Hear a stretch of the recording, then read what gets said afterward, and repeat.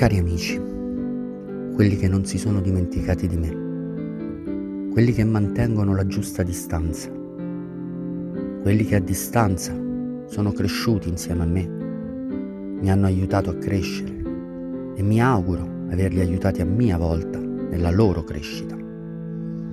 Sono 5 o 6 quelli a cui mi rivolgo, inaspettati, all'appuntamento virtuale, potrei dire ogni giorno, qualora abbiano voglia e curiosità di sapere come procede questo viaggio britannico. Ma il viaggio, miei cari amici, è terminato.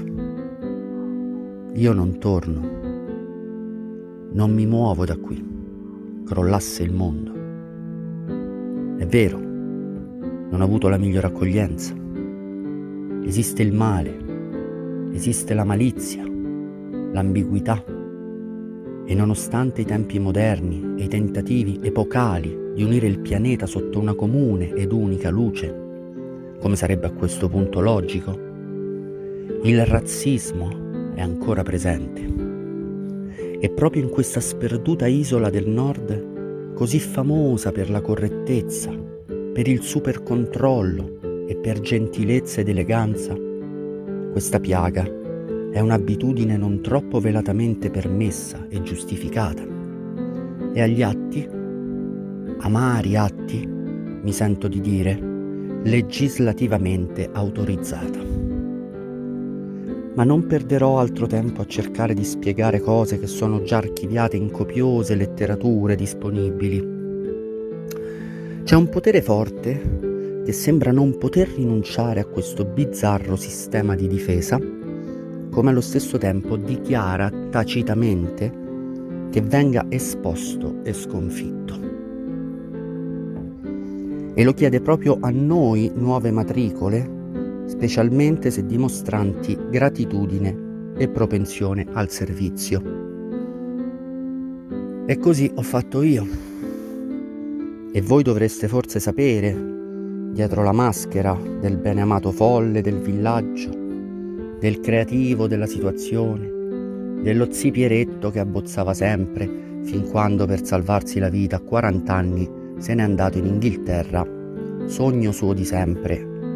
Voi dovreste sapere che cosa si è nascosto dietro questa maschera.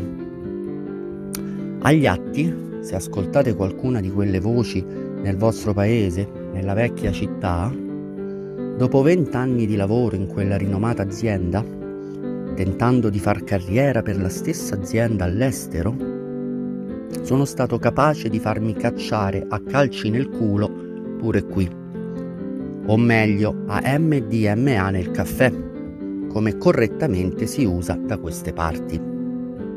Ma in Italia, ufficialmente, non mi aveva cacciato nessuno. No, non ufficialmente. Forse i colleghi, gli ex colleghi, non ricorderanno più i plateali inviti alla porta e le aggressioni, ma una legge sul licenziamento ancora c'era. E io, amici miei, sapete, vi ricordate Ricostruzione musicale? Beh, io non potevo permettere che la mia attività venisse ignobilmente macchiata da misfatti dei quali la mia responsabilità non fu mai stata e mai sarà minimamente connessa. E infatti, è mai venuto qualcuno a chiedere esplicitamente che cosa avveniva in quel posto di lavoro? E soprattutto dopo gli accadimenti purtroppo noti a livello mediatico e nazionale? Ma questo è il vostro ormai paese.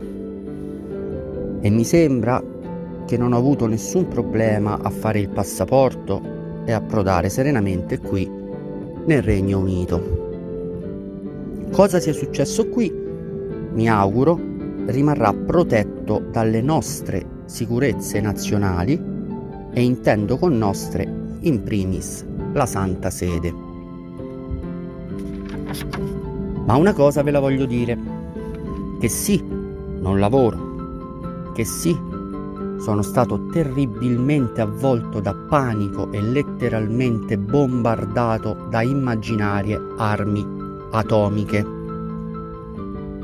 Gli agenti nervini non sono immaginari, così come non lo è l'MK Ultra e lo Special K, ma l'ho scelto io, perché il mio piano B dal 2016, ovvero da quando decisi di lasciare il mio ex posto di lavoro, era quello di far parte dell'intelligence.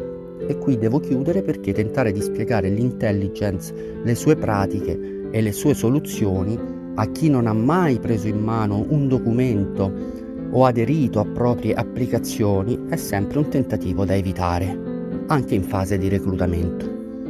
E dunque la mia scelta mi ha portato ad affrontare le conseguenze. Fisicamente, moralmente e intellettualmente sto bene, benissimo, eccezionalmente e con la coscienza in grazia di Dio. Le chiacchiere stanno davvero a zero. Tutto quello che volete sapere su cosa sia successo davvero, lì da voi, è lì da voi. E molti di voi lo avevano già capito da un pezzo. E forse verrà un giorno in cui questo scempio verrà pagato, ma io non lo verrò a sapere, né mi interessa. Le azioni che gli uomini scelgono diventano immediatamente loro responsabilità. E Piero che paga per loro, ve lo scordate.